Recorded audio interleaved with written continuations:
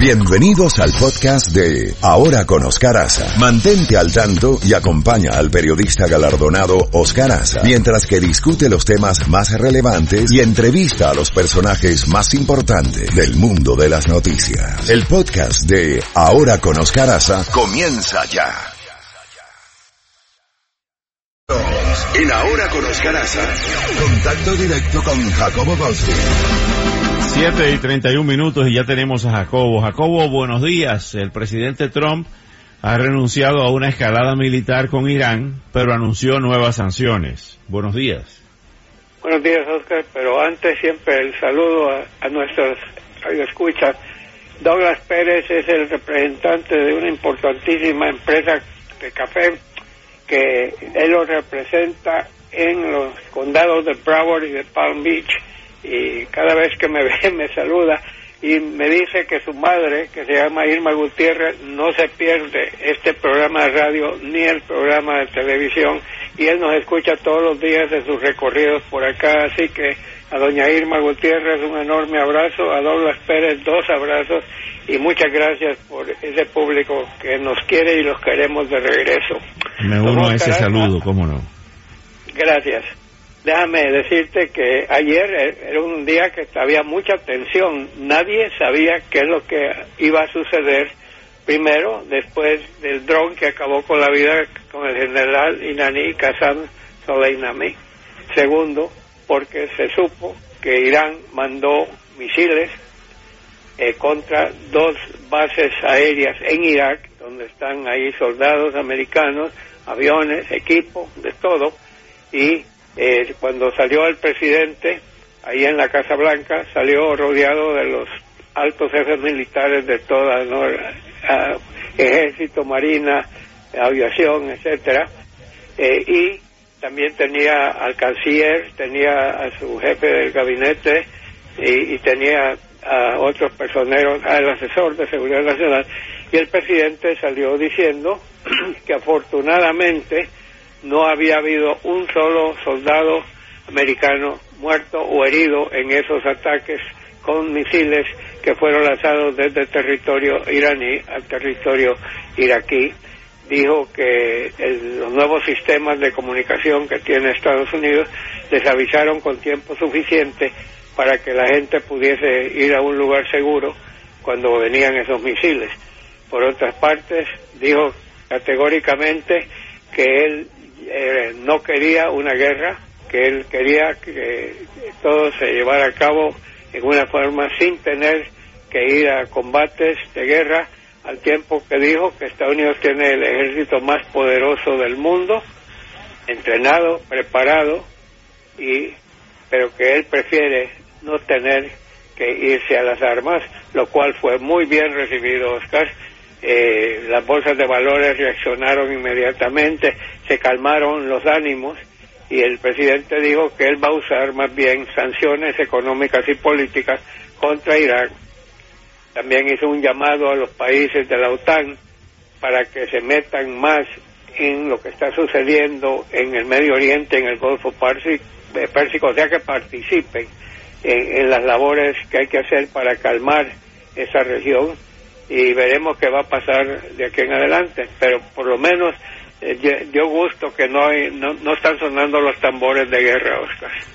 Entre tanto, en otro hecho que ocurrió, la tragedia del avión con casi 200 personas a bordo, 176 pasajeros exactamente, de este avión de Ucrania que se estrelló despegando del aeropuerto de Teherán. Ucrania ahora dice que no descarta que este Boeing 737 fuera derribado en Irán por un cohete o un ataque terrorista. Sí, porque vimos una escena, parece que una persona estaba filmando eso, no sé cómo, y se ve, creo que estaba oscuro, se ve como de repente se ilumina lo que parece una bomba que explota, ¿no? Y luego el avión se vino a pocos minutos de haber zarpado del aeropuerto. Ese avión de verdaderamente fue en Ucrania, ¿no?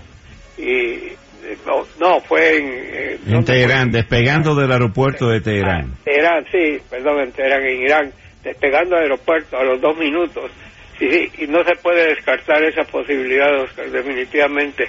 Por cierto que será un Boeing 800, pero no el Boeing M800M, que es el que ha tenido los accidentes, no. Y este avión no había dado guerra, ni los otros Boeing. Oscar, yo me he subido a más 737 de Boeing, perdí la cuenta por todas partes. Ha sido como el caballito de batalla de los aviones americanos, pero tenemos que esperar y ver. Mientras tanto, la Boeing ha estado sufriendo fuertes reveses en las bolsas de valores, ¿no? Y están tratando de ver cómo pueden llegar a un punto en que les autoricen el uso nuevamente del 800M, pero vamos a ver el 737M, como se le llama, pero vamos a ver qué va a pasar. Pero esto es trágico, tantos muertos, Oscar, ahí no se salvó nadie, desgraciadamente. Muy triste. Así es.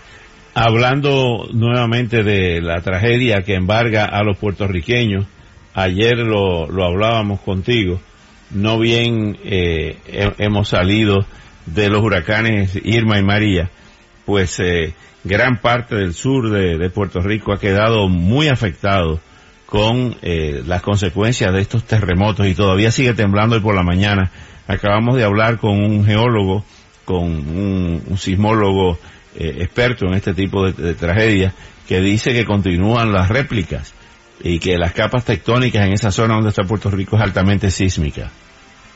Qué lástima, Oscar, porque Puerto Rico definitivamente no se merece primero el huracán, ¿no? Que casi, María creo que fue, ¿no? Que casi lo... Irma y María fueron dos, sí. Y por otro lado tienes también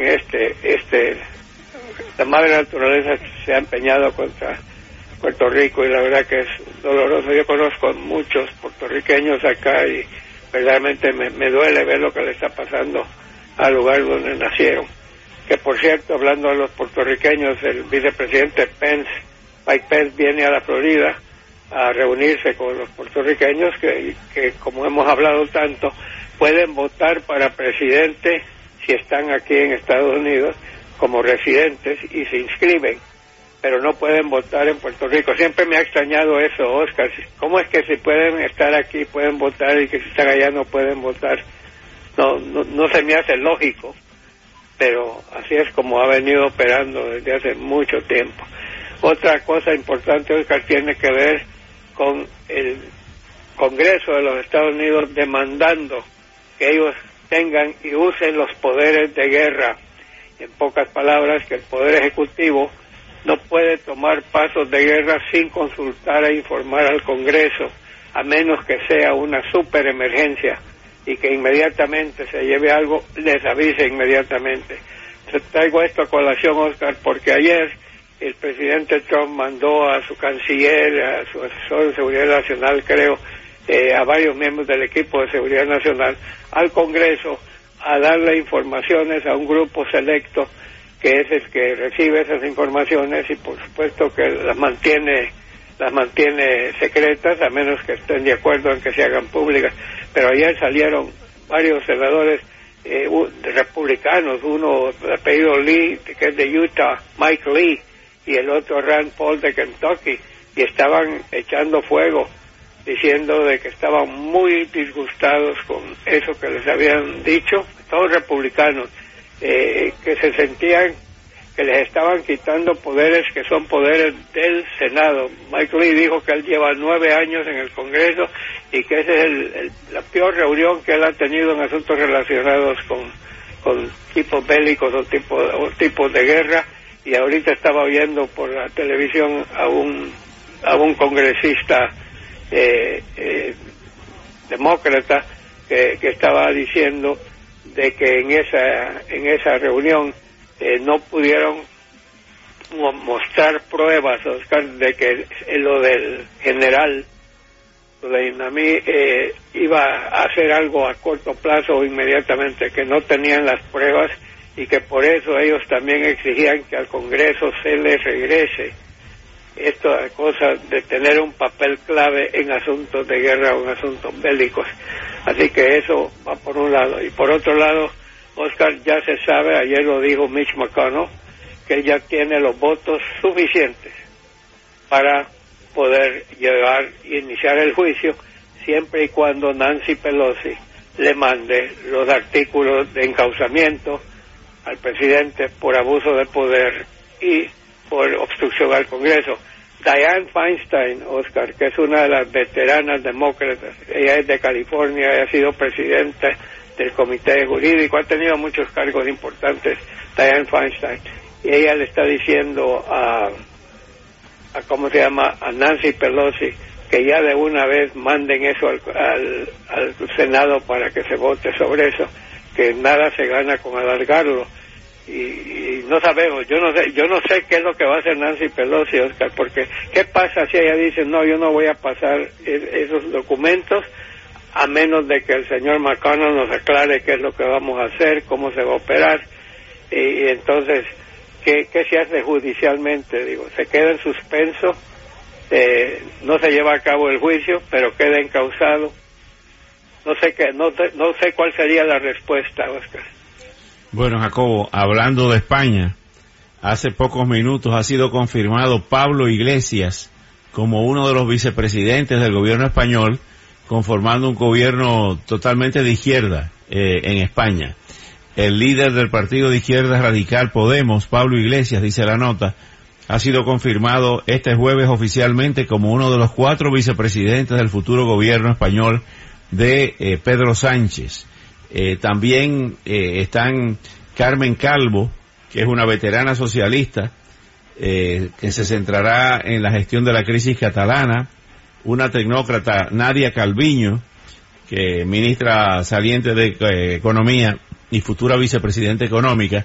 Por primera vez España tendrá 3 mujeres vicepresidentas del gobierno, declaró el Palacio de la Moncloa, la oficina de Pedro Sánchez. Estamos hablando de un gobierno ahora conformado totalmente de izquierda. ¿Qué te parece?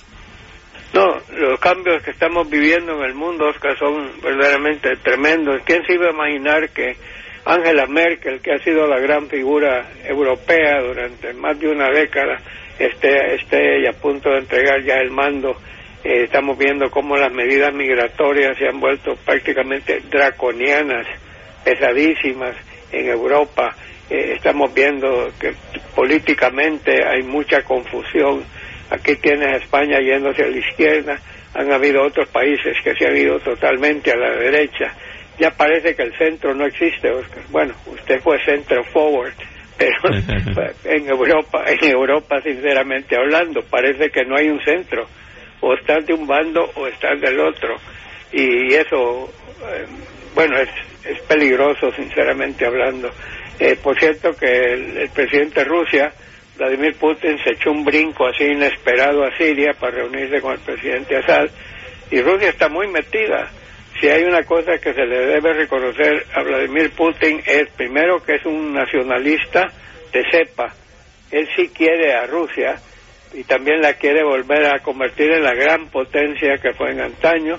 Recordemos que Rusia y Estados Unidos son los 2 países que más armas nucleares tienen y en muchas cosas están en directo conflicto, pero también hay algunas cosas en que están de acuerdo, y una de ellas es en la lucha contra el terrorismo.